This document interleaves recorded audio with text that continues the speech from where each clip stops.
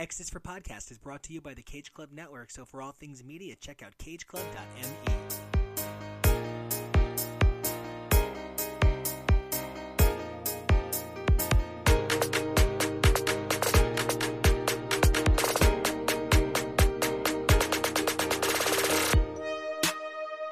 Hey everybody, welcome back to X's for Podcast, the show where we take a look at the adventures of comics' marvelous mutants week after week through their many monthly titles. I'm Nico, and you guys can find me on Twitter and Instagram at NicoAction. That's NicoAction.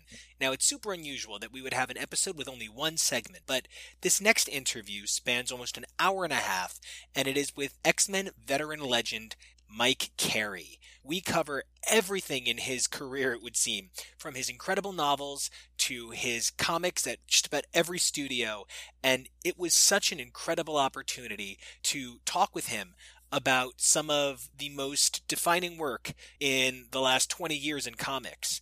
Now, for those of you who want to know a little bit more about Mike Carey and his work, we wanted to just make sure that it was easy for you guys to find this. So we discuss a lot about his Lucifer, which runs 75 issues, along with a one-shot special. He also did a Sandman miniseries known as Petrifax, which is 4 issues with X-Men veteran Steve Leialoha. His work on Hellblazer would stretch from Hellblazer 175 to 215. He would also pop back up at 229 with veteran X-artist Jean-Paul Leon. Several one-shots in hardcover form like God Save the Queen and the Furies, as well as other significant works like the adaptation of Neil Gaiman's Neverwhere, his own Crossing Midnight, and more. As for his Marvel work, I wish we had a chance to discuss all of it like Spellbinders. We did, however, discuss Ultimate Electro 1 through 5, Ultimate Fantastic Four 19 through 57, the Marvel Holiday Special, his run on X-Men starting with number 188 and ultimately ending with X-Men Legacy number 260. He would appear on titles like X-Men Manifest Destiny, X-Men Secret Invasion, and write 2 of the X-Men Origins one-shots, Beast and Gambit. It would be impossible to talk about the current state of the X-Men without giving some credit to Mike Carey for his work on things like Children of the Vault, redefining Rogue, and working to create a solvency between Xavier and Magneto. We hope you guys enjoy this next segment just as much as we enjoyed making it. If you like what you hear, don't forget to check us out over on YouTube, where you can catch this as the Daily X every day, a different Marvel comic review or discussion up for your listening enjoyment. Don't forget to check us out over on Twitter and Patreon, where you can like, subscribe, and help shape the future of the show. As always, guys, we love making this show for you twice a week, every week. Until next time, enjoy this last segment, keep those mutant lights lit, those Krakoan gateways open, and we'll see ya.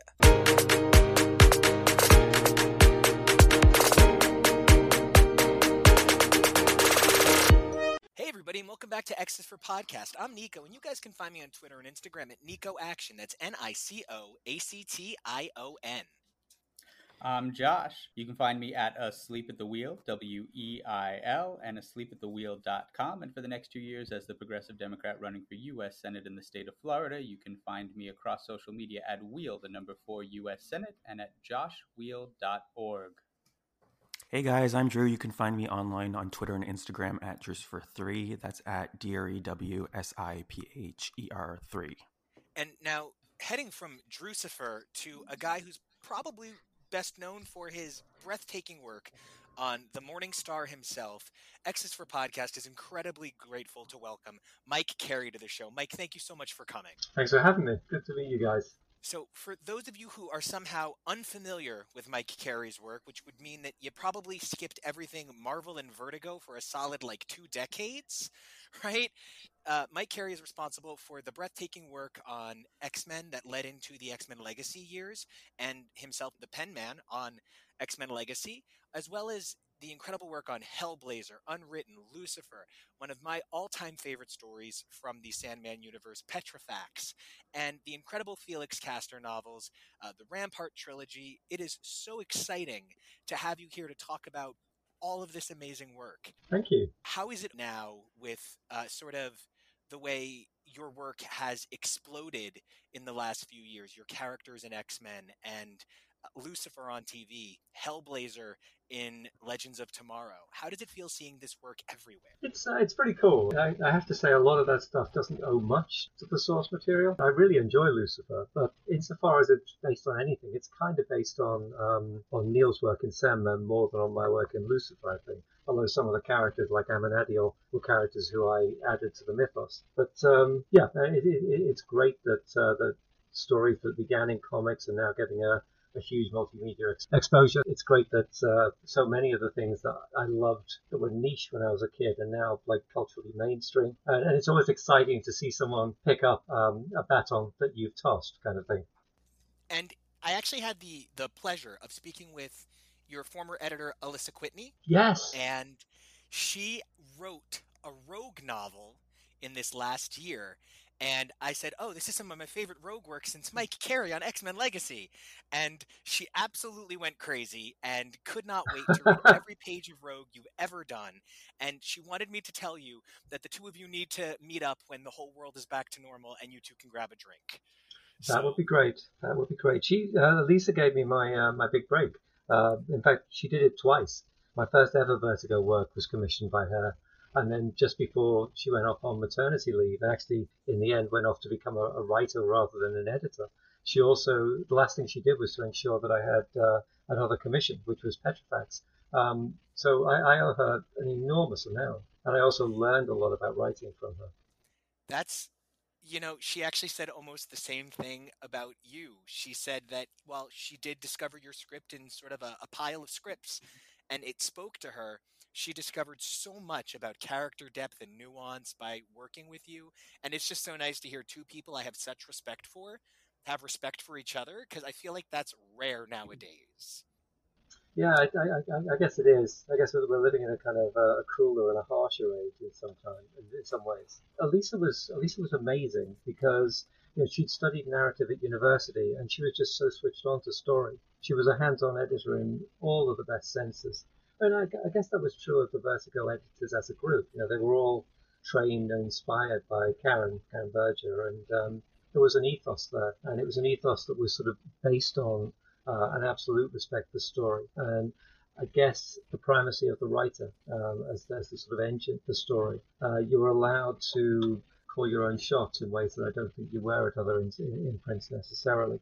When we decided to end Lucifer after 75 issues, nobody suggested that we should carry it on. That was just taken as given that if the creative team wanted to wind up the story, they would be allowed to. And I really appreciate that you made a comment specifically about how you feel that Lucifer and a lot of the other TV work maybe borrows a bit more from Neil Gaiman's work on the character than necessarily your narrative. Now, for my wedding, my husband got me a copy of the issue of Seasons of Mist with Morpheus and Lucifer, and we had it signed by Neil Gaiman.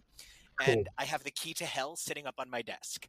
So Lucifer is a big deal to me, and I frequently source your article that you wrote for the Vertigo on the Ledge column about how Lucifer is in some ways an autobiography of who you're not. And I found your take on Neil Gaiman's structure really unique. You managed to map a course of 75 issues, much like Sandman, with one special, Nirvana, much like Orpheus, but at no point did Lucifer overly lean on the laurels of what Neil Gaiman's Sandman had designed initially. Was it hard breaking free of, the, in many ways, father of modern myth, Neil Gaiman, a man who has so reshaped fiction? Was it difficult finding your footing for Lucifer? I guess to begin with, I wasn't even trying to break free. I was trying very much to write in the spirit and in the tone of the original, to create a continuity. And I think if you look at Morningstar Option and if you look at Six Card Spread, the two first arcs that I wrote, they're borrowing Neil's voice, they're borrowing Neil's cadences, borrowing Neil's structures. Obviously, I draw on Neil's structures throughout. But I think it wasn't really until Born with the Dead that I kind of had the confidence to start not pulling away from that template, but start creating my own spaces within it and start developing my own universe within the Sandman universe, or at least my own sort of test lab for some of the themes and characters that I wanted to explore. It was a joy. I was having far too good a time to actually be terrified even. If I'd stopped to think, that I was following in Neil Gaiman's footsteps, I probably would have been paralyzed. But it was just a blast. The whole thing was just a dream come true. I thought then, and I still think now, that Sandman created it created a kind of Kuhnian revolution in comic storytelling. Neil was doing something that nobody had done before. I mean, you could argue that Alan Moore gets close to it in Swamp Thing, but I don't think we've had before a novel or a novel sequence told in comic form over that sort of scale, and told in that unique way of intertwined storylines and characters and arcs. It's almost like listening to a fugue in music, listening to some kind of piece of Baroque music where the instrumental voices and the themes come and go as the piece continues. And I very much wanted to do that, wanted to have a crack at that. So I guess short answer, I wasn't pulling away so much as kind of reinventing a lot of what was already there. And, saying that it sounds like a fugue, I mean, the first thing I think of is Preludes and Nocturnes being the first arc of Sandman. Right. And in many ways, the final arc being Overture. And, in saying that you feel like you were really true to the idea and broke out on your own, my favorite appearance of Death ever is in Purgatorio. So I feel like you did really take those elements and you really did sort of spread your wings. And there is something really true about maybe finding your own voice as the series goes on. But one of my favorite things is in Six Card Spread, and how much your narrative voice of this idea of sacrifice and loss is central to a hero's journey is a very prevalent element of your storytelling, whether it's Felix in his novels or it's Tom Taylor, who that now there is a Tom Taylor writing comics that makes my life so much harder on Google sometimes, right? But, that idea that loss generates future is such a prevalent element of your work. And is that an intentional thing, or am I just, saying a thing I've noticed? I think if you're going to tell a story, I think the way I wrote Lucifer, I wrote it as kind of a meditation on free will versus determinism, addressing the question of how far any of our actions can ever be free. And I was kind of tackling that on different scales to some extent. And it always sounds weird when I say this, but to some extent, Lucifer is everyman in that he's a person trying to break free from parental influence, trying to find a way to just be himself and not be an echo or a kind of a semi-programmable subset of his father, which is obviously particularly challenging when your father is God and literally created the entire universe and is omniscient and knows everything that you're going to do before you do it. But I think it's to some extent it's something that everybody faces. The question of how far the origins for your actions, the origins for your motivations lie outside yourself, and that's kind of it's kind of a tragic aperçu, if you like. It's a way of looking at the world that tends towards tragic rather than comedic stories. I think a lot of my characters are trapped in situations that they didn't create. They're overwhelmed by forces that are bigger than them, and they're trying to find some kind of autonomy for themselves. And often that entails sacrifice. Often you need to cut off the limb that's trapped. You need to lose something in order to get free. And I think that's really true of both Tom Taylor and Elaine in the pages of Lucifer, who makes a really beautiful mirror for Lucifer in that regard, where that idea of bigger than life expectation and free will action sort of come together. And on the subject of Tom Taylor, The Unwritten is in many ways, by my personal opinion, like such an important meta statement that allowed comics to continue evolving. And I would have read 1,000 Tommy Taylor novels. It wouldn't have even been an issue for me. Now, with Unwritten, Unwritten crossing over with Fables, which was like the craziest thing at the time. I was at the Comic-Con where Karen Berger announced that, and that's actually the day I got to meet her. And there's a picture of me like crying as she's being very nice about it. Can I tell you, as someone that had just read Fables and not Unwritten, that was wildly confusing from the other end. Oh, yep. No, I was the other way. I had stopped reading Fables. Now, that's sort of a question. How did Unwritten kind of come together and then in many ways kind of end very, I don't want to say abruptly, because Apocalypse was 12 spectacular issues, but I felt like I could have read 1 million more issues of Unwritten. Do you want to talk a little bit about Unwritten and that process? Yeah, so Unwritten took an awful long time to happen. When Lucifer was wrapping up, Peter Gross and I were talking a lot about what we would do next, and we were both of us taking it for granted that what we did next would be with each other. We'd really enjoyed that collaboration. I mean, I love everything I've ever done with Peter. I think he brings out the best in me. And I think he enjoys drawing from my scripts, partly because we work in a very, very collaborative way. With most artists, I'm fairly prescriptive, but with Peter, the script is kind of a starting point for a conversation. And in a lot of ways, it ends up in a different place, in a better place than it started. So we thought we'll definitely do something else at Vertigo, and we pitched a lot of stuff. We pitched an idea, it was rejected. We pitched another idea. There was a period of like a year and a half, a little bit longer, maybe getting on for 2 years, when we were pitching and just hitting a brick wall. And we were kind of dismayed at that. We didn't know how to proceed with it. And in the end, what happened was Peter went away and did American Jesus with Mark Miller. I went to Marvel and did a lot of stuff there.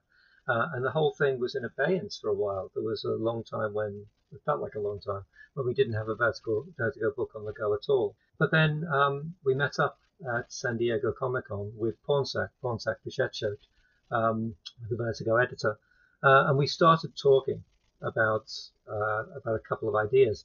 Peter had an idea about following a character in real life and then following the same character within a narrative that was based on their life, but like exaggerated, distorted, changed a lot of things, and then intertwining the two narratives until the reader wasn't sure what was true and what wasn't. And I had an idea for a story that was about the magic trumpet in Indian mythology, which is blown when one age of the world ends and the next world begins. And I had an idea about a character blowing that trumpet and changing everything, changing the lives of everybody else in the world except himself, and then trying to find the people who he'd loved in this new world that he'd made. And Pornsak said, jokingly, maybe you could put the two stories together. And so we started to think about how you would do that, and that was the seed for Unwritten. But then the convention ended, we all went home again.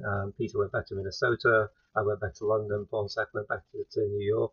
But Pornsak said, keep on talking. What I'll do is I'll phone you up, I'll hook you both in, and then you can keep on talking as long as you like on DC's dime. But let's see if we can turn this into a proposal. And at a certain point, I'd been reading the biography of Christopher Milne, who is the Christopher Robin of the Winnie the Pooh stories. And I threw that into the mix as well. Christopher Milne, famously a guy who is only known as a fictional character in stories made by his father.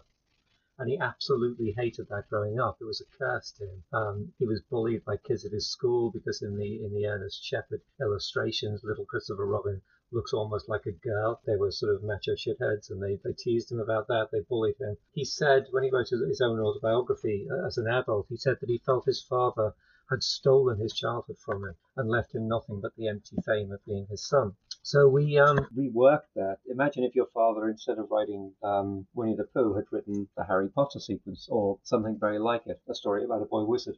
So it grew from that, and it grew quite organically from that. We had a lot of it planned out. We always knew roughly where it was going to end up, but we also knew that we could go anywhere we liked on the way. We could visit any stories that we felt passionate about, because in a lot of ways, it's a story that is a love letter to the stories that have meant something to us. We had ideas like at one point we were going to have Tom trapped in a Jane Austen novel, but then there was a lot of Austen stuff going around at the time, so we decided not to do that. But it was kind of a voyage of discovery, and yes, we could have carried on for a long time, for a lot longer. There was a point where we were seriously discussing doing all of the Tommy Taylor novels as graphic novels, which was a crazy idea, which would have been really, really fun to do.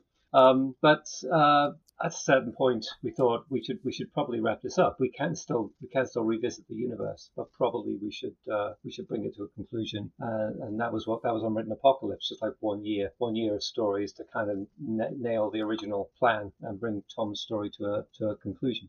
And I love hearing how much of your experience with Peter Gross is collaborative. I'm also a pretty significant Peter Gross fan.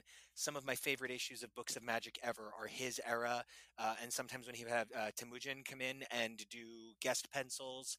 And this sort of idea of a larger-than-life fictional character looking in on his own life is very true to a lot of Peter Gross's narrative storytelling across the years.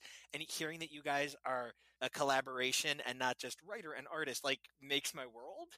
And I need to let everybody ask you about X-Men, because that is a thing that we do on this show. I have One final thing. I have been lucky enough to speak to every main writer of Hellblazer ever. Right. And you are the last piece of a really significant puzzle in my life. And I have gotten the luxury of asking all of these incredible. Oh, I guess no, I'm missing Denise Mina. I'm missing two people, yourself and Denise Mina. And once I get to speak to her, I'll have everyone. I think my question for you is, when you think to yourself, who is John Constantine? What version of the con man comes to mind? Do you see the street magician? Do you see the guy, like, sleazing his way through society to do what everyone else won't? Or do you see the down on his luck guy who just can't seem to get it right?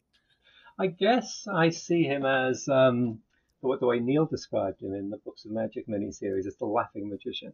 He's somebody who doesn't just talk to gods and demons and angels. He talks back to them. He's flippant. He's sarcastic. Nothing impresses him. He's humanity flipping the bird to eternity. That's John as I see him.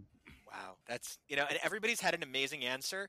I think Garth Ennis's answer was something just like, he's an asshole. Like, he just had no patience for my question in the best possible way. He was like, can we be fair, though, that's Garth Ennis's answer for every main character he writes? That there's a story that Alyssa told me that, because I said I have to know, was the 90s at Vertigo like the actual fairy tale version of the Daily Planet that exists in my head, where the writers run in with, I got a story idea, and there's just like Karen as Perry sitting at the desk going, approved. Like, is that what it was like? And she took this beautiful beat of silence and then said, it was even better. And like, I sat there just holding my chest, and she's like, basically, it's exactly what you think. We're all sitting around, and Garth Ennis comes in, and please forgive the accent, Garth. I think she's even like, Garth, I'm so sorry about the accent. But he comes in and he goes, I got a fucking idea for a story. And like, it is just so magical. It was an amazing time. I was on the other side of the world, but when I dropped into the DC offices, it always felt like stepping into an alternate universe. It was just, too good to be true in a lot of ways. I can't even. Well, I've talked a lot about this universe, and I know these two guys have as many questions about X-Men as I have about Vertigo. So I want to make sure that everybody gets their voice heard. So let me pass the mic over to Drew and Josh for a bit to ask some serious questions about some serious mutants.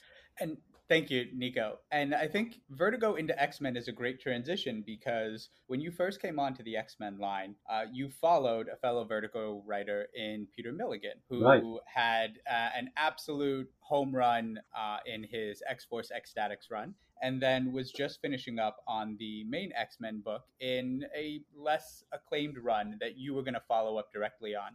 And so it was a soap opera. That's exactly what it was. Yes, it's a satire. I didn't say it was bad. I said it wasn't the wild smash that X-Statix was. And no offense to many writers, it wasn't what Supernovas would be, which you came in kicking the doors down. But what was that transition like? And we love the inside baseball stories here.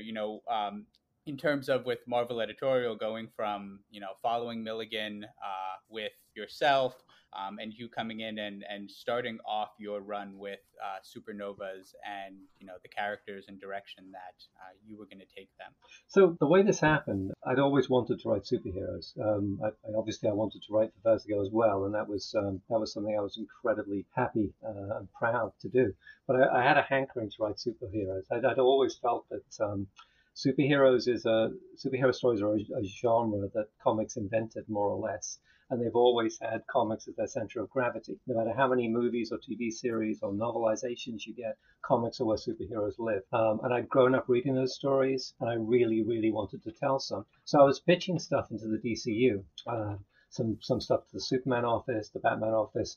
I actually wrote some issues of Firestorm, but they were spiked. And it seemed at a certain point, it felt like I was kind of typecast. There was a compartmentalization at DC that meant I was always going to be the Vertigo guy, and it was really hard for me to be anything else there. And then again at San Diego, I met Axel Alonso, who was of course another Vertigo emigre who'd ended up at Marvel. And I was telling him about this, and he said, "Well, look, I know you're exclusive to DC at the moment. if you ever find yourself not exclusive to DC and you want to do some superhero stuff, call us up. We'll see what we can offer you. And I thought that was really nice. I didn't necessarily think it would turn into anything, but when I got home, I got a phone call from Joe Quesada, which was very short and sweet. It just said, "What Axel said goes for me too." So bear us in mind. And it was another 2 years after that. I let my exclusive lapse, which felt like a big deal, felt like a big risk. Tentatively called Axel, and he said, "We'll be in touch." And it was actually Ralph Macchio who got in touch and asked me if I wanted to do some stuff for the Ultimate line. I did Ultimate Electra and Daredevil. I did Ultimate Fantastic Four. But then there was a day when I got a call from Mike Martz. I got a call from a guy claiming to be Mike Martz, offering me a monthly X-Men book. I thought this had to be some kind of a gag. I almost told him I almost said something rude. But it really was Mike Martz, and they really were offering me Adjectiveless X-Men. So I pitched this sort of wild, crazy idea. Obviously, this is when House of M is wrapping up. We're into the decimation. There are not many mutants left. So I pitched this idea for a team built around Rogue that would be like crazily unstable, that would be half villains, half heroes, already falling apart under its own internal tensions, even before it met any actual antagonists. And Mike said, "Yeah, fine, let's do it." And so it happened. It was an amazing thing to get to do. The X-Men were not the first super team that I loved. The first super team that I loved was Fantastic Four, but the X-Men followed soon after. And I was very young when I was introduced to them, and they'd always been a part of my life growing up. In fact, it was the X-Men that got me back into reading comics when I was in my late teens, and I briefly stopped because I discovered, sex and drugs and rock and roll. I was walking past the newsagents. I saw an issue of X-Men, and it was actually from the Starjammers arc, the original Starjammers arc. And the cover was giant fists smashing down, and the X-Men being scattered like nine pins. And I didn't recognize any of the characters except for Cyclops. So I picked it up out of curiosity, and that sucked me back into reading comics again. So the X-Men had always been there for me, and the experience of sort of adding bricks to that structure, adding stories to that mythology was just glorious, absolutely glorious. Yeah, it's funny that so we're talking about like getting into the X-Men and stuff. It's kind of funny. My very first X-Men issue that I ever picked up was actually part of your Red Data, the second issue of your Red Data arc. But one thing I wanted to ask is that you created the villains, the Children of the Vault, in the beginning of your Supernovas arc, which are now featured heavily in the X-Men. And I just kind of wanted to know, where did you come up with the idea for them, and kind of each, like, not each character, but the characters and their design or their personalities and stuff. I guess I wanted to create a new antagonist. I wanted to, even though I absolutely loved Grant Morrison's run on New X-Men, I kind of wanted not to do what he'd done. What Grant did was to take each of the big sort of the tent poles of the franchise and build a story around each one of them. So he has his big Sentinel story, he has his big Phoenix story, his big Magneto story, and so on. I kind of wanted to do something a little bit quirky and off to one side. So I thought I'll create something new. And I'd never read the story. Was it the Neo that Chris? Yeah, the Neo was part of Chris Claremont's Revolution from right. Uncanny 381 to 389 and X-Men 100 to 109. So I'd missed that, and so I thought the idea of post-humans who were not mutants, a different group of post-humans, I thought it was a pretty neat idea. I didn't realize it had been done before. So I created the children. I decided to base them out of a South American country and give them Latin names, Latino names. So I just cobbled it together very quickly out of whole cloth, tried to give them crazy over-the-top powers, make them a really formidable force, and then just throw my team into the middle of it. But one of the great moments from that first year was when I was about 4 or 5 issues into that arc. Someone sent me a link to a Wikipedia page for the Children of the Vault. I was already canonical. I was in canon, and that was a huge thrill. The idea that stuff that I was creating had become part of had become accepted parts of the story. And I think we see that a lot right now. So much of your stuff, Drew just pointed out, Supernova's introduced the children. We see the children. North Star is back in a big way. Your work with a number of characters would ultimately go on to keep showing up. That's the wonderful thing, though, I think, about writing within a huge franchise like the X-Men, that basically you're always planting seeds. That's the big strength that Chris Claremont brought to the X-Men revival. Like, when he picks it up, he's constantly throwing out these seeds, which you'll pick up in a year's time, or 2 years' time, or 3 years' time. And you're doing that as a writer. Sometimes you'll pick the ideas up yourself. Sometimes you leave the book and then you see somebody else pick something up and run with it, something that you'd set up. And that's a lovely thing to see. It was great that after I left Legacy, that Cy picked up some of the stuff about Blindfold that I'd kind of layered in. It's a wonderfully kind of it's like one of those acts where a lot of people are juggling with the same set of balls or batons and throwing stuff to each other across the stage.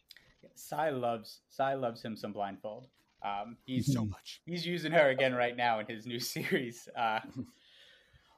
So where he's also using Legion, who you used yes. at the end of your Legacy.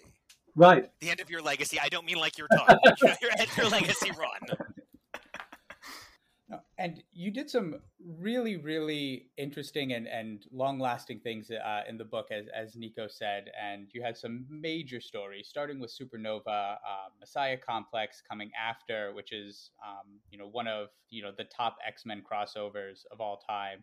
You had Age of X in there. Now we saw, for my memory, your use of Cable as a supporting character, which is a very difficult thing to do, because Cable is a character that when he kind of comes into a story tends to have a very large gravity, and stories, I think because of his complicated past, just tend to revolve around him. But using him so well as a supporting character for a while in your X-Men run, bringing Magneto back to his role as as a leader of mutants who was willing to make the tough decisions, something that we'd kind of seen writers vacillate back and forth between he's the leader of the evil brotherhood, mwahaha, to he's this conflicted person who's going to do whatever it takes to make sure these tragedies never happen to his people again.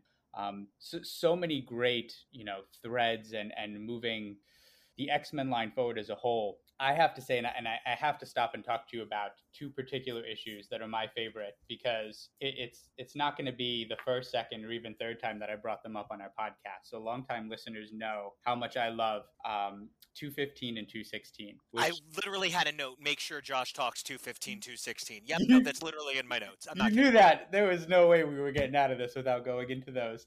No chance. So is that when Professor X goes back to talk to Scott and Emma? Is that... Yes. Yeah. It's I love it on so many levels. One of the things that bothers me about Xavier depictions by some writers is that he has so many dark sides. We've seen, so many different dark sides of Xavier in Onslaught, or in, being controlled by the Brood, or in Cassandra Nova. But just that, Xavier isn't the best guy. Like, Xavier has made a lot of really bad decisions, and people like to kind of sweep those away as, no, like, that was a corrupted dark side, And, you really gave us a full-fledged, a kind of morally imperfect Xavier that he was, and tying it at the same time and with a fantastic, empowering Emma issue that perfectly mirrored what Grant Morrison did to her with Jean Grey in 139, having her be the aggressor in this case, dragging Xavier through his story. It's two of my just absolute favorite issues, not just from this era, but all time. I love those so much. And I would love to hear you talk about, because I feel like there are, unless I'm reading into it too much, that there were lots of layers in what you were building there in that story. Yes, I mean, there definitely are. I mean, throughout the Xavier run on Legacy, the Xavier arc on Legacy, what I was kind of doing was I was taking that character who had been sort of like brought near to death, but also shown to be so terribly morally compromised in the years before I took over. I wanted to have him and revisit all the different aspects of his past, and I wanted him to try to find a moral core to himself again. And obviously that wasn't going to come without pain, nor should it. The whole idea was to kind of like drag him over the coals and to disassemble him and then allow him to build himself up again, but allow him to do that by paying the price for the bad things that he's done. There was an exchange between Xavier and Scott and Emma right at the start of my run in Supernovas, where Scott is talking to Rogue about creating a team, and Professor X's take on what Rogue has just done is that she should actually be reprimanded rather than being rewarded. And he steps in to explain this to Scott, and Scott cold shoulders him and more or less says, "Yeah, you're not in charge of the X-Men anymore. It's not your call, and you're nobody to lecture anybody else on morally questionable actions." And he walks away, and Professor X asks Emma to intercede on his behalf, and Emma says that the X-Men are he's what you made him. All the X-Men are what you made them, but you do not get to change your mind. Only God has that prerogative. And in some ways, I was sort of those two issues were sort of calling back to that conversation, and they were also part of a process that ended in the issue when Xavier goes back to the Acolytes, goes back to Exodus, and dismantles the Acolytes without actually throwing a punch. Just basically talks Exodus around to admitting that just mutants fighting mutants is not the key to the future. That if mutant kind is going to survive, they have to find a new model for their interaction, a new set of rules of engagement. So it was all part of that conversation, I guess. And it made sense to me to have Emma become the arbiter between Scott and Professor X and kind of be the one who is setting the parameters in that issue. It has a weird echo in the issue very, very shortly afterwards, where Professor X meets the Juggernaut again, which is also to do with sort of like taking a fight out of the sort of taking an argument out of the plane of reality and playing it out in a sort of hypothetical space. Yeah, kind of in a way that just went on in like the issues prior. So right after that, you start the Rogue storyline, and she's like a major character in that run. Out of the 200 mutants you could have picked from, what was your interest in Rogue, and like why did you pick her? Someone who hasn't been seen in like a leader light before. I guess it was two things. I mean, I was looking in all of the characters I chose for my initial lineup. I was looking for characters that I felt I could voice convincingly. Characters I felt I got them, and therefore I could write them with a degree of authenticity. And I was also looking for characters who had kind of like storylines trailing, who had arcs that would be interesting to pick up, characters who I could move on. And I'm not saying that I was always successful in doing that. I mean, you mentioned Cable earlier. I think my use of Cable was problematic. It was problematic in a couple of ways. I mean, it dismays me to this day that because I put Cable into Adjectiveless X-Men, they wound up Fabian Nicisa's Cable and Deadpool comic, which I was loving at the time, absolutely loving. But they just decided if he was going to be in one of the frontline books that they would end that book. At least I think that was a factor in the decision, and I kind of hated that. But that's what I was doing. I was looking for characters who I could voice and characters who I could move forward in interesting ways. Obviously, some of the stuff I did with Rogue didn't take in the long run, but I think I took it to some interesting places, and I don't regret any of the decisions I made. Not even pairing her up with Magneto, which was probably the most controversial thing I did. I'm sorry, big Magneto Rogue couple fan here. Don't really understand the Gambit love. Just don't get it. All about that Magneto and Rogue. Totally speaking my language. I got such a lot of hate mail for that. It was kind of a shock. I mean, I sort of I cut my teeth on the Vertigo message boards where everybody was extremely refined and polite. The Rogue Magneto pairing kind of unleashed hell in some way. You were actually kind of notable for several unusual pairings. Also, Mystique and Iceman, which, all things said and done, we're actually a very queer show. Like, the majority of us are queer, and Right. almost half of us are Latino. So, like, it's an interesting makeup. And so Iceman would get pretty gay shortly after you wrote him. He would still yet have one more significant girlfriend, and Kitty Pryde happened.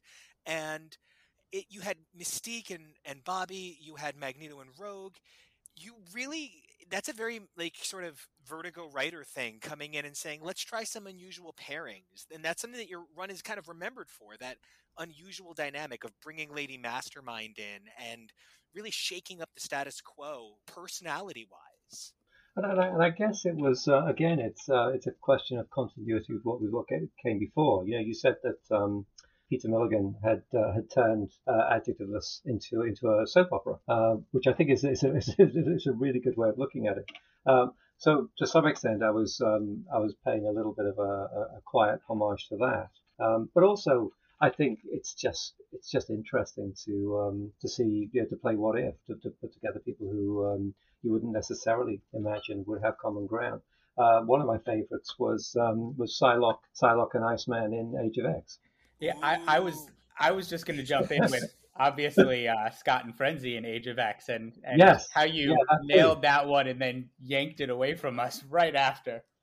You know, I had a great conversation on Cerebro the other week where we were talking about exactly this, and I said that Scott and Joanna were kind of like the irresistible force and the immovable object. And I got the answer, yes, but they're both. You know, if you in terms of powers, Scott is the force and Frenzy is the rock. But in terms of their personality, he's the stoic one, and she's the kind of completely out of control one, which is nice. The thing I loved about that was that I'm a huge Scott and Emma fan, and so as someone who loves Scott and Emma together, the fact that in a few issues you could make me so mad at Emma for dismissing and the way that she treated Joanna at the end of Age of X, even though I love Scott and Emma, was just, I mean, you had clearly gotten me invested in something that wasn't even like my main investment. In a short amount of time. Age of X isn't like a super long book. Like you laid that down and hit it strong very quickly. It's it's only 6 issues, but it was actually going to be shorter than that. It was Daniel Ketchum. When I initially pitched it, I pitched it as a 3-issue arc, and he said, "Don't you think there's more there?" And he gave me the Alpha issue. He gave me the 3 issues of New Mutants because we were in between creative teams on New Mutants, and then Cy came in to write the Avengers storyline. It became something bigger. It got a lot of in-house advertising, and I just had such a blast with that story. But yeah, I think Scott and Frenzy are kind of right at the heart of it. I really enjoyed writing her as a character. She comes and goes all the way through my arc. She's there very near the beginning, and she keeps on popping up through the Professor X issues, and then she comes in again at the end. And, you know, I really love that Age of X wasn't the thing it didn't become what it was intended to be. Like, it's something kind of amazing. I made a post saying, you know, I love Age of X. I miss Age of X. Happy anniversary, Age of X. And the number of people that interacted with it, comics professionals that were like, yes, yourself included, which is how we were able to book this incredible interview, which, again, thank you so much for. And just seeing this outpouring of love for an AU, you know, Age of X really is like that 6 issues, but think about Age of Apocalypse, which is, you know, at this point over 100 issues, and people are still talking about Age of X as well. You know, it's got that Days of Future pastiness where I'm glad I didn't say Days of Future pastiness, that really captures what people love about an alternate universe. There's a what if element that plays against expectation, and that balance is super important. One of the things that I think stands the test of time about your work on Rogue is balancing our expectation of who she is with exactly where she found herself. Something I discussed with Alyssa is that she was actually only the 2nd or 3rd woman to ever write Rogue like properly as a writer, but wow. that frequently led to a lot of writers writing, unfortunately, somewhat now viewed as problematic storylines where Rogue is a victim of being her gender. One of the things your X-Men Legacy sought to do was to redefine characters without the notion of engendering them.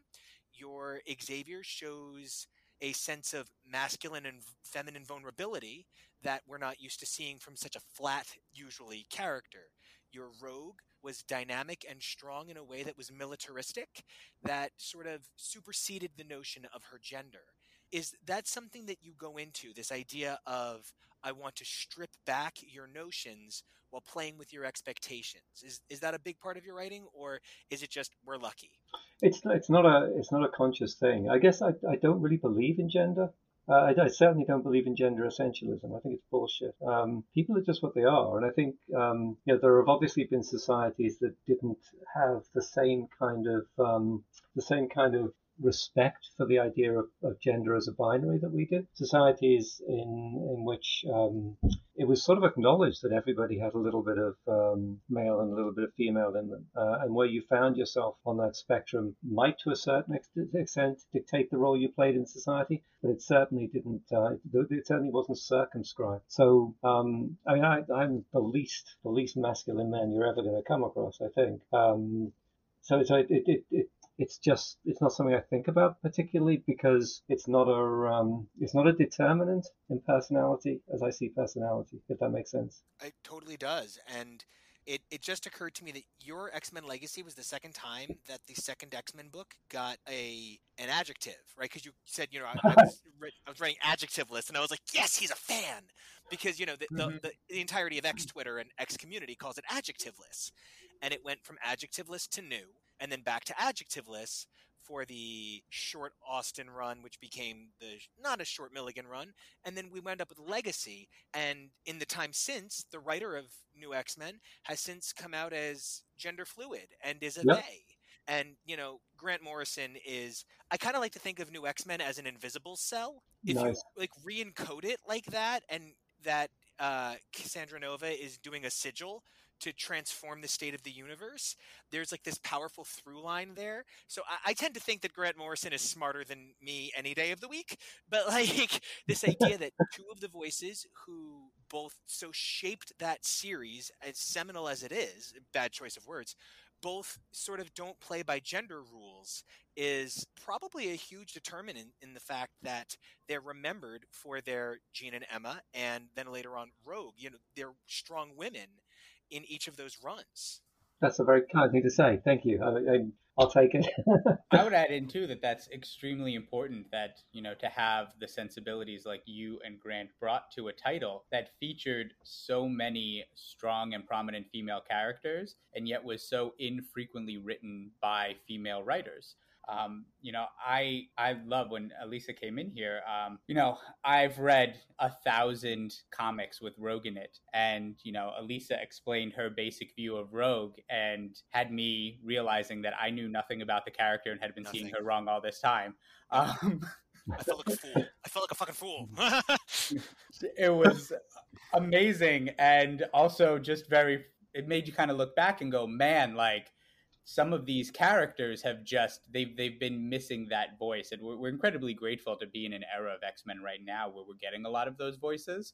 But so the work that people like you and Grant did was really important, especially for a lot of us who do not relate predominantly to heteronormative narrative. Right. Thank you. And speaking of narrative, it would be super crazy to think that your entire body of brilliance exists solely in one medium.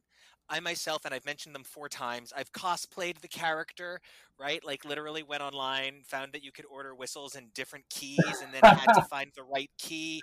Ordered the wrong one on Amazon more than once. So I've cosplayed Felix. I'm a little attached to the character.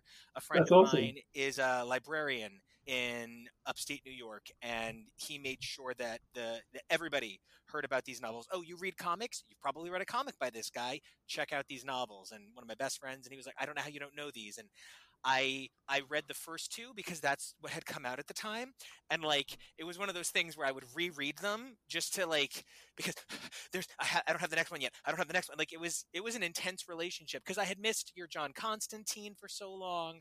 Not that Pete Milligan. Pete Milligan is my hero. You, Pete Milligan, Neil Gaiman, you guys all wrote this collective character group that are so significant to me. And not that Pete Milligan's work on Hellblazer didn't do it for me, but that was right around the time your novels were coming out, and it was it's more of John without being John. It's a new take on the character. And, from that novel to your newest novel series, do you want to talk a little bit about whether it's Felix or Trials of Coley, some of the stuff that comes together for what makes your novels different from your comics? That's an interesting way to frame it, because I totally agree with what you said earlier, that the Castor novels are kind of like John without being John. I was obviously writing Hellblazer at the time when I started writing Castor, and Hellblazer was my foot in the door. I'd written a couple of, well, more than a couple. I'd written about four or three and parts of a fourth novel when I was in my 20s, and they were terrible. They were just really, really badly structured, which didn't stop me from sending them to publishers and collecting rejection slips. But I kind of, it was through writing comics that I kind of finally got my head around story structure.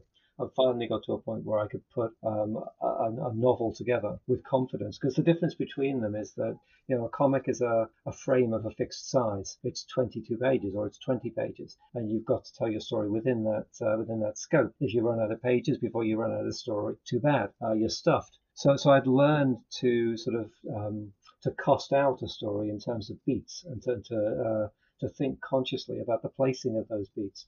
And I had an editor. Well, there was an editor I'd met before I started work on Hellblazer, Darren Nash. And when I was writing Hellblazer, I showed him some of my Hellblazer issues, and I said I could write a novel or a novel sequence that was kind of like that in flavor. And he commissioned the Castor books. So it definitely does start out, I think, as being very, very Hellblazer inflected. I think it probably goes its own way over the course of the 5 books, but it has a lot. It still has a lot of Hellblazer in its DNA. I frequently actually say, "Do you like The Conjuring? You'll love these," because I feel like the novels, because at this point they're a few years old, but they were thematically very much where cerebral horror was headed, especially in terms of emotional beat, character development, pacing, and the idea of cost and responsibility. And I feel like that is definitely a through line we see in modern cerebral horror fiction. That it starts out maybe John adjacent, but it finds its own footing, and its footing is a very modern voice. I think the point where Felix and John have most in common takes us back to what you were saying earlier about loss. Every victory they have is a Pyrrhic victory. They always come away from every big fight limping. There's always a sense that you can't be who they are without paying for it, and that the price is always going to be a little bit more than you're prepared for. But yeah, so my prose work definitely sort of arises out of my comics work to a very large extent. But something happened to me around about 2010, 2011. I started on a collaboration with my wife, Linda, and our daughter, Louise. We wrote 2 novels together, City of Silk and Steel and House of War and Witness, which were, broadly speaking, they're fantasy. They're kind of, one of them is a historical fantasy, the other is kind of an Arabian Nights pastiche. But they're portmanteau novels. They have lots of stories within stories, not just switching of narrative voice, switching of pace. And I came out of that in a very different place. I was writing for 3 years. I was writing with 2 women who already had their own voices, had their own sort of ways of approaching story, and we had to triangulate on a form of storytelling that worked for all 3 of us. And it was coming out of that I wrote Girl with All the Gifts. And it was also coming out of that I got my new pseudonym, which is M.R. Carey. We were talking about this right at the start. My middle name is James. The reason why I'm M.R. Carey is because there's already an M.J. Carey on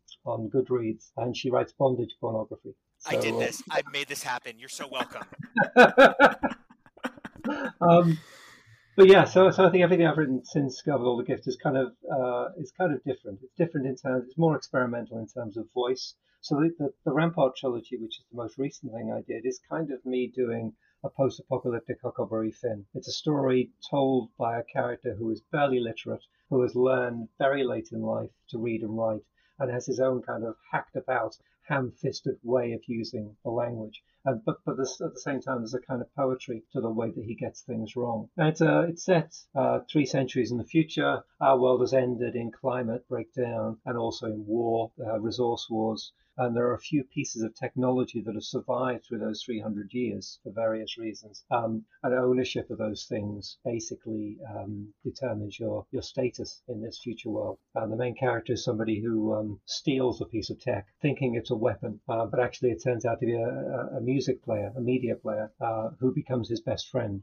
I'm really, really proud of how it came out. Particularly proud of it as an ensemble piece. There's a sort of strong cast of characters. They're all given their weight as the story goes on. including Monono Aware, who is the personality inside this media player, who is a dead Japanese pop star whose personality was sampled just before she died, and who has spent 300 years sitting in the dark by herself with no user to talk to, and then meets Coley, the protagonist. The idea of emerging voices and transformative narrative is, very true to your work over the years that we've already discussed. And I love that, especially as fans of yours, we look for that, huge team, because even though Lucifer was Lucifer, Lucifer was an ensemble around Lucifer. Your Hellblazer Yeah. had some of the most consistent number of recurring figures of almost any of the runs. And we've praised how much your X-Men book felt like a team book, even when it was focused on one character. So hearing you say that there's this idea of a big cast and, unique voice developing, I definitely think that this sounds like something that all of us would be like, oh, Mike Carey, more Mike Carey. And, the idea that it's also serialized, that there's a trilogy of novels, when that's, something we've come to expect from your storytelling, this bigger building idea. Now, how would you say, because I've done a bit of research on the title, and one of the big things that I think is really interesting is that, from what I understand, that there's a lot of the idea of nature is almost a danger, and how the world has kind of turned on people. And that's really a popular idea in fiction right now in a very accessible way. We actually see the X-Men doing it with how many evil plant creature people there are right now. And I think that there's a lot to be said in the way that we've started to view post-apocalyptic horror in new ways. It's not all zombies, The Walking Dead style. Is the post-apocalyptic element something you wanted to play with, or are you just excited about any sandbox? No, I really love post-apocalyptic stories. I think they're just a great way of they're a way of posing a really interesting question. Post-apocalyptic worlds are worlds in which civil order has broken down.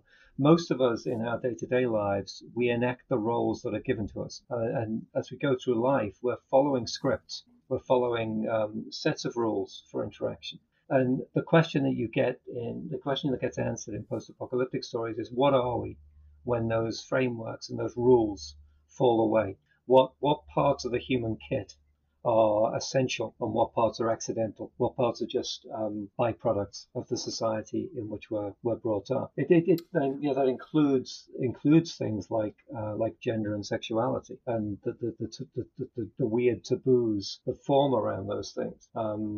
There's one of the characters in Coley, one of the most important characters outside of Coley himself, is a young trans woman, trans girl really, named Cup, who Coley meets. She's part of a cult, a sort of weird religion that's formed around a maniac named Senlas, and she leaves the cult and travels onwards with Coley. And I wrote her initially. She was meant to have a much smaller part in the story, but I found her a really, really interesting character to write. But I knew that I couldn't write her without getting some help, because she was a trans woman on the cusp of puberty. She was going to go through male puberty. I had no idea, or only the very, very most limited idea of what that might mean. So I approached Cheryl Morgan. And asked her to be a sensitivity reader on the books, and she was amazing. She became actually much more of a collaborator on the books. She gave me lots of stuff to read. She steered me towards online accounts that she thought would be useful, and she kind of, in many ways, gave me a framework through which gave me a lens through which to view Cup's predicament. I don't know how I got onto that. Taboos and you're selling us on the book. That's how you got there. We're all about it. Taboos and shibboleths. There's no prejudice against trans people or against gay people in Coley's world, because I wanted very much to stress the point that there's nothing automatic about prejudice. Prejudice is learned from, it's something you pick up from the society around you. And Coley's never been exposed to it, so it never occurs to him for a moment that there's anything that he has a right to an opinion on Cup's transitioning. And there's a point in the third book when he meets somebody from our world. He meets somebody who is somehow managed to survive in some form into this future world, and they have a discussion about this. So I think post-apocalyptic stories are always about the here and now. They're always a kind of mirror held up to the here and now, to our own world. That's a banal thing to say, but it's true. Yeah, we've talked about your Vertigo line, your X-Men stuff, and your prose work, but you also did work with Boom, with Suicide Risk, and it actually relates to X-Men a lot and kind of the concepts we've been talking about. I was just wondering if you could talk about kind of Suicide Risk for a bit. I just stumbled across it randomly at a bookstore, and I saw your name on it, so I picked it up, and then a friend really got me into it. So I was just wondering if you could talk about Suicide Risk for a bit. Yeah, so it's a really fun project. I met up with Matt Gagnon at a New York comp, and he invited me to pitch to Boom, and Suicide Risk was the story I pitched. It grew out of an earlier story. The original form of it was called Fault Line, which was just the idea that there's another world that sends its criminals through to our world, its superpowered criminals through to our world, which is kind of the big MacGuffin in Suicide Risk. But I also like the idea of Leo's predicament, a character who has like incredibly extreme superpowers, but can't use them without endangering himself. It's called Suicide Risk because every time he uses his powers, there's a good chance that he's gonna die as a result. Again, it's an ensemble. It starts out as his story, as Requiem's story, but as it goes on, it becomes much more about Leo's wife and daughter, about Diva, about Just a Feeling, all of these other people who've had their lives stolen from them, and then discover who they used to be and what they've lost. I wrote it for 2 years. I think it ran to only 25 issues, but it was a blast. It was really fun because I was kind of creating an entire superhero universe in miniature and trying to suggest this cast of thousands who were just off stage here in the background of the story. Yeah, if you're a fan of listeners, if you're a fan of Mike's era on X-Men, I highly recommend Suicide Risk. There's a lot of really good themes in there for it. And speaking of Mike's era on X-Men, Josh, you had said you wanted to bring something up that I feel like I probably spoke over you trying to bring up 1,000 times. I'm really sorry. But you had made a really interesting point about a book we both love, No More Humans. Yeah, so after your era, you came back to do a follow-up to Brian Bendis's Battle of the Atom, right, with the which original... had a follow-up by Pete Milligan in All New Dupe. Yes, that's right. I can't fucking stop with these connections, man. This is the bomb shit. I'm having the best day. We're going galaxy brain here today on X's for Podcast. But no, Nico and I are big fans of No More Humans. And I think one of the most disappointing things for me is the way that it was kind of treated in the canon afterwards. And I know you mentioned that, you've followed or you've seen some of what was done with your characters like Blind Spot afterwards and Size Work. And I'm wondering, in terms of something like No More Humans, where your final act and your resolution there was kind of not even just hand waved away, but like explicitly stated as something that hadn't happened in later books, as they were bringing the grown-up Jean Grey back in her Maxi series and in Matthew Rosenberg's Phoenix Resurrection. And if you would comment on just the editorial process of writing something not just outside, because it's not an ongoing, right? It's something that's kind of outside, but very unlike, the original graphic novel, God Loves, Man Kills, which feels like it could take place anywhere. No More Humans takes place in a very specific, narrow window of time in canon. Not as specific as All New Dupe. Which literally tells you it takes place between these two panels on the same page of an issue, but takes place in a very specific time and has major ramifications and consequences for characters that then would go on to not be characters. I guess that whole process and the editorial connection there. Yeah, I mean, I have absolutely no grounds for a sort of complaint or bitterness there, because the whole thing arose out of I'd left the books, and I'd left the books with regret. The reason why I stopped writing X-Men was because I was making a go of the prose writing and the screenwriting, and I was still writing unwritten. And it came to a point where I either had to stop writing Legacy or stop writing unwritten. And because unwritten was the thing that I co-owned with Peter, I didn't feel like I could leave that unfinished. So I had to give up Legacy, and I was sorry to do so. But Nick and Daniel had always said, you can come back. There's no reason why you can't sort of come and have another bite of the cherry. People do. And I carried on talking to them. And at a certain point, Daniel called me up and said, "Is there anything you'd like to, anything we could sort of tempt you to do?" And I said, "But I can't do a book that's part of the line. I can't do a book that's in continuity because I haven't got the time to kind of get on top of it all. Because it's always like kind of running alongside a moving train and trying to jump on. I think that's the exciting thing about writing for a big franchise like the X-Men. But it's also the challenging thing. And I didn't want to half-ass it. I didn't want to come back on and do a sort of lame or subpar job. So they said, "We'll do a graphic." We appreciate that because not every previous X writer has felt that way. So thank you very much. So they said, "Well, why not do a graphic novel? Do an OGN, and it can be in continuity to the extent that it can bounce off something that's happening in the books now, but it can go off and do its own thing and come to a discrete end." And so that was very much the kind of understanding when I started to write it. So the fact that it's kind of been written out of continuity since is almost, it's kind of poetically fitting that it should be in some ways. But it was still great to do. Not least because, Salvador Larroca, he was the first artist I ever worked with at Marvel, and he was also the last artist I ever worked with at Marvel. That's great. Well, now I have to ask, there's this amazing new title floating around the X office, X-Men Legends, which has already seen two pretty significant names return in the form of Fabian Nicieza and, everybody's queen of all godmother X-Men things, Weezie Simonson. So, we know Peter David is coming back. If Legends were to say, hey, M.R. Carey, not M.J. Carey, she writes bondage. Would you like to come back, and would you like to tell a story? Is there a story you feel you have left in you to pick up and be like, yes, I have a ball I want to run into the end zone?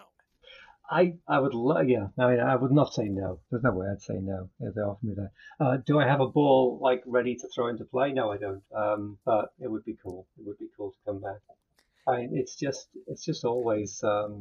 It's just always a joy to write those characters, and this feels like such an exciting time. It feels like a real renaissance for the X-Men. We feel that way very much as a fandom. Our show had begun by covering the original classic Claremont years, and when Hoxpox, the House of X Powers of 10 era began, we just threw shift gear into overdrive, and we jumped forward 40 years, and we just started running this Hickman thing, and it has been such an exciting thing to see how your work has not just survived as fans of it at the time, but how your work has actually come to majorly influence what's going on in X-Men. We make a pretty big joke that it frequently seems like Magneto and Xavier in the Jonathan Hickman House and Powers era are kind of like they're a pretty comfortable gay couple. They're Cool. very leaning on each other, very, very healed from who they were. And I don't think that would be possible without the effort you put into repairing that narrative. One of the things that a lot of people felt, I remember actively being on the CBR forums at the time, and the big high praise for your book every month was, it's like somebody finally said, continuity's such a mess, let's fix it. And that sort of fix work really has continued on, and it feels almost like your Band-Aid was made of nanites, and they just kept replicating till the Band-Aid was big enough to heal some, editorial wounds, not attacking any writers or anything at all, but over the course of a shared universe, damage gets done because of misaligned objectives and missed opportunities.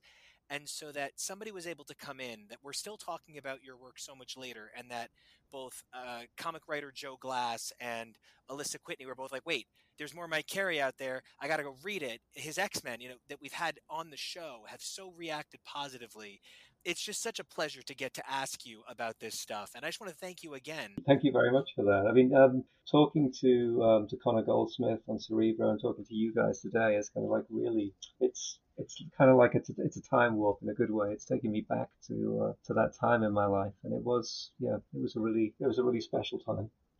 Yeah, we hold your run in very high regard. You know, for us, it's, you know, in those elite kind of high level runs on and definitive runs on X-Men, like Claremont, Morrison, what's going on now with Hickman, and your run on Carey.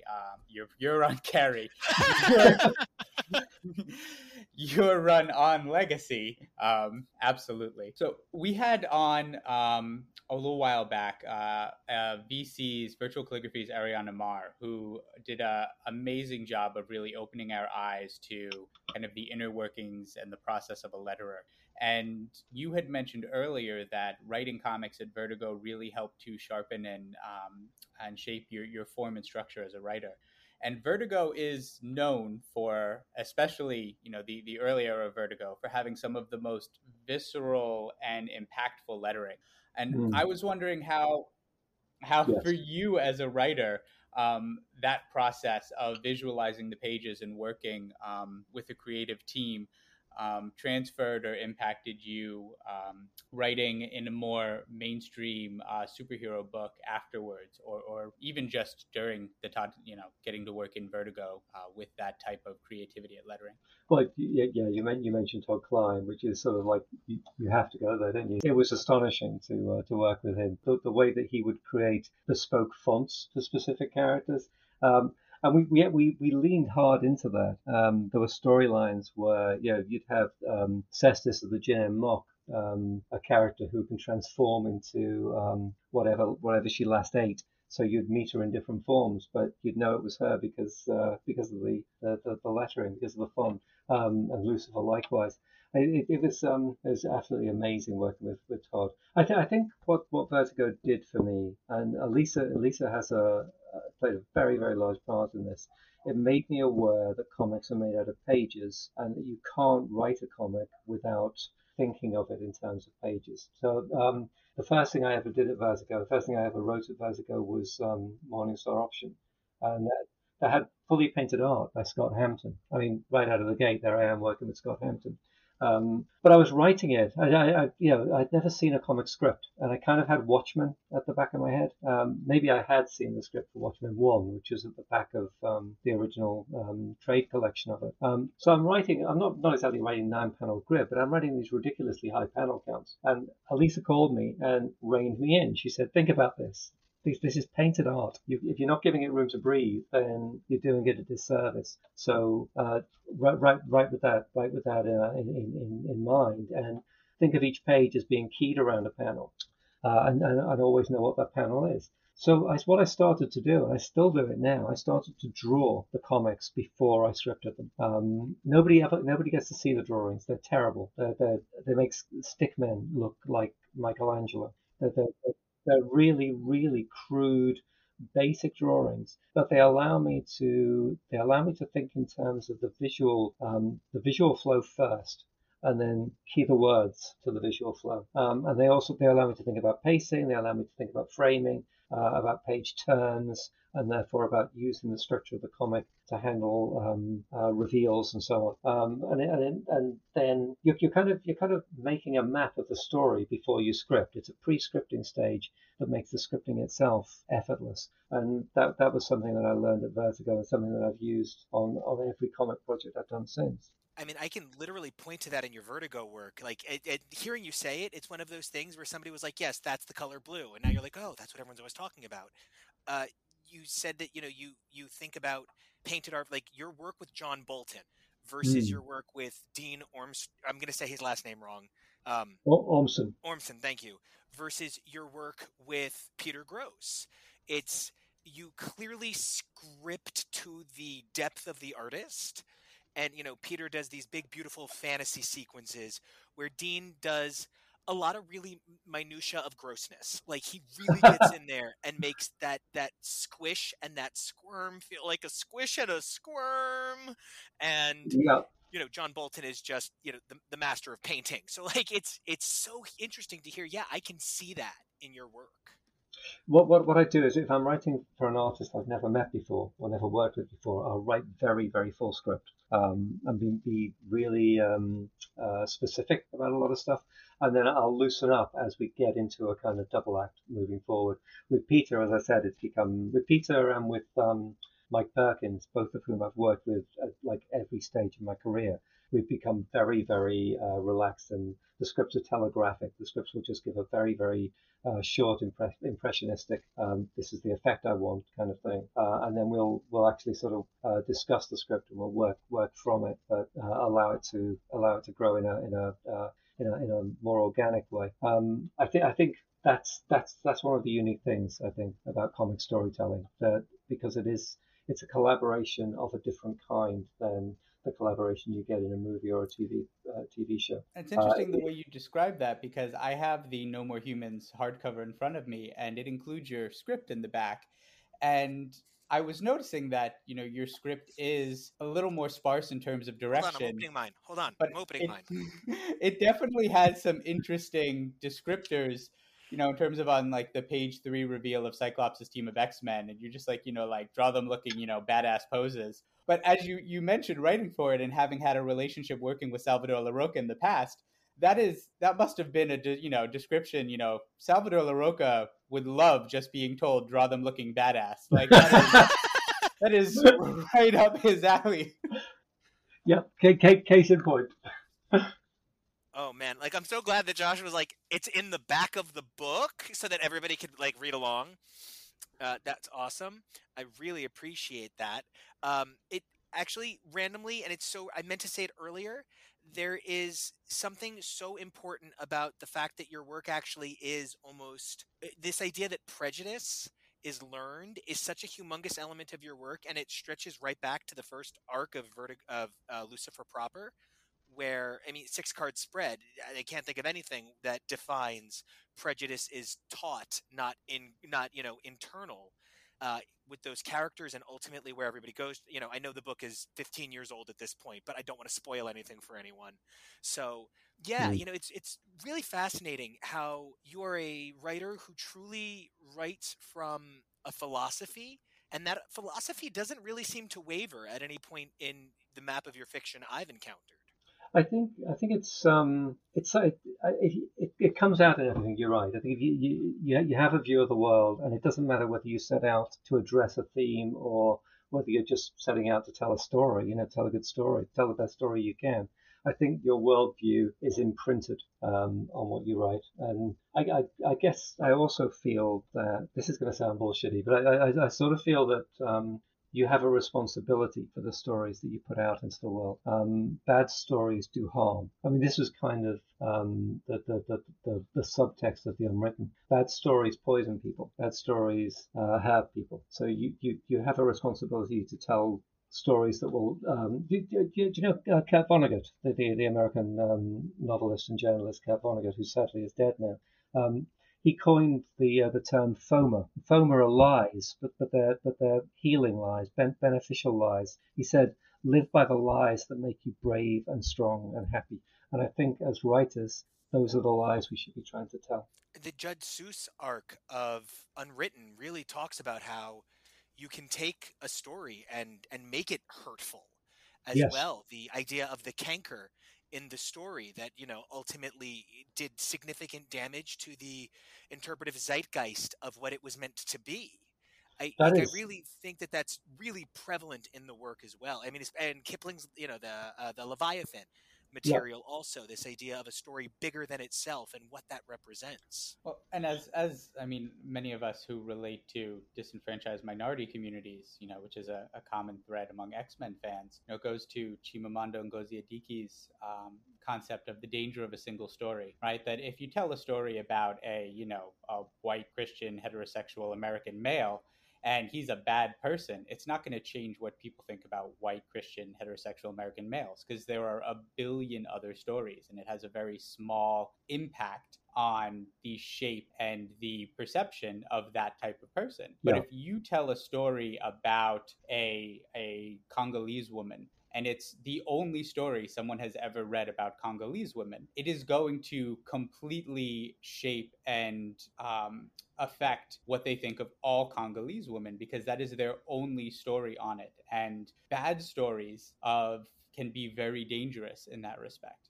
So, apropos of that, we've just had the Twitter storm about Desire in the Sandman TV series on Netflix. The announcement that Desire will be portrayed as non-binary and will be played by a non-binary actor, and there's a sort of explosion of protest on Twitter by people who apparently were not aware that that is exactly how Desire is portrayed in the comic. And Sun it's rises, like, big news. it's the only kind of way that makes sense, to portray Desire. It would kind of be insane to do anything different. But yes. And now we always do play a very short game. So would you be willing to just answer a quick question about X-Men favorites? Okay. Cool. It's a really light game. I tend to try and remember to mention it, but when I forget, I then feel really dumb. And this is one of those things where Kristen Stewart should be quoted a lot. She got her own Versace show, so we can quote Kristen Stewart. Kristen Stewart says that she hates being asked, what books are you reading? Because then for the rest of your life, you're going to hear, oh, and she was a fan of that thing. So we don't play like that, right? In this moment, right?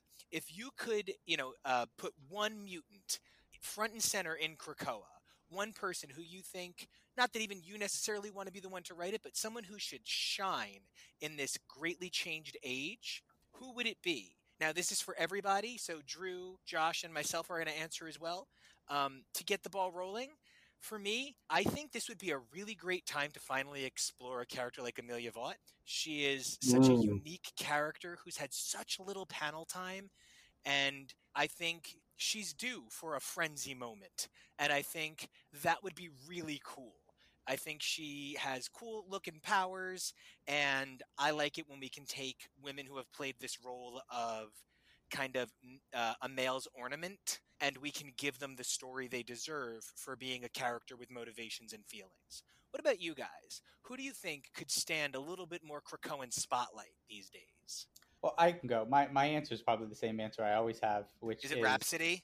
Could not say Rhapsody because Rhapsody got in the spotlight last week. It brought Rhapsody back. I was so happy. Arturo and I had a conversation about how happy we were for you. I'm a huge fan. I love Paige Guthrie. I think some of it was just me kind of hitting puberty and going into adolescence as Generation X was coming out, and falling in love with Paige Guthrie and having, Jono and Chamber being my kind of character, that I related to and entered into that. I always want more Paige Guthrie as long as she isn't having sex in the air above her mom's house. And so I would love more of her back in finding, trying to reassess, very analytically trying to reassess and find exactly what the right place for her to succeed and play a role with that, that strong type A, have to do this right, have to succeed, in a newly changed world that she never anticipated. Shall I go next? Absolutely. Please do. As the guy who's written X-Men, you kind of get to go whenever you want. I used Indra, Paras Kavaska, in exactly one storyline on Legacy, and he was always a character that I wanted to come back to. I think he's fascinating because he comes from a non-Christian, non-American tradition. He belongs to a Jainite family. He has a strong adherence to the central tenets of the Jainite faith, including the first do no harm. The requirement to be a pacifist and not to hurt any living creature. Although sometimes in his time with the X-Men, he has scuffed across the edges of that commandment. I think it would be really interesting to see him in the Krakoa context. Oh, I would love that. Mm-hmm. For me, it would be Chamber. I don't really know too much about him. I haven't read Generation X, and it is very much on my to read list. And I don't know that I've ever actually read that much with him in it that I can think of at the top of my head. You know, Chamber's a really. I love your choice of Chamber. Mm. Chamber hugely imprinted on both Josh and I, and the cool parts of Chamber grow up to be Josh, and the other parts of Chamber grow up to be me. So it's definitely a great choice. I love that. Yeah. But his look for me, like his look is like if I was an X-Men, I would, his look would be pretty similar to mine. So. And all of his action figures were so super cool. Oh, Yeah. so awesome. So awesome. They were so cool. They had the spark inside. Uh-huh. Yeah, they were great. Chamber was my first cosplay as a kid. That's Cool. amazing. I love that. I'm going to keep that mental image forever. I made myself a Gen X belt buckle out of a Pringles lid, and I had a black leather jacket, and I rigged a contraption where I could have a flashlight kind of hanging from my neck and shining through like a sheer scarf that covered my face and went down to my chest. And so I had like Chamber, like the light kind of visible through the scarf, and I was Chamber for Halloween one year because I That wanted is to be awesome. Chamber. That is amazing. Well, Mike, I want to thank you so much for giving of your time so freely today. It has been, literally one of the things that your run comes up one of the most of any run on the show. And it is just such a pleasure and an honor to get to talk to you about your work. Not to be, too ridiculous with honor, but yeah, I mean, it's work that brought us all a lot of joy that we've spent our free time discussing for some number of years. So I really want to thank you for coming out and for all of the amazing work you've done on so many titles that have meant so much to all of us. Clearly, there's titles that I didn't know you worked on that Drew brought up, and incredible points I had never even considered that Josh brought in. And I just want to thank you so much for giving us so much to talk about all these years and so much to enjoy. Oh, thank you, Nico. Thank you, guys. It's been wonderful to talk. Really enjoyed it. Well, Thank you so much, Mike. Thank you. Cheers.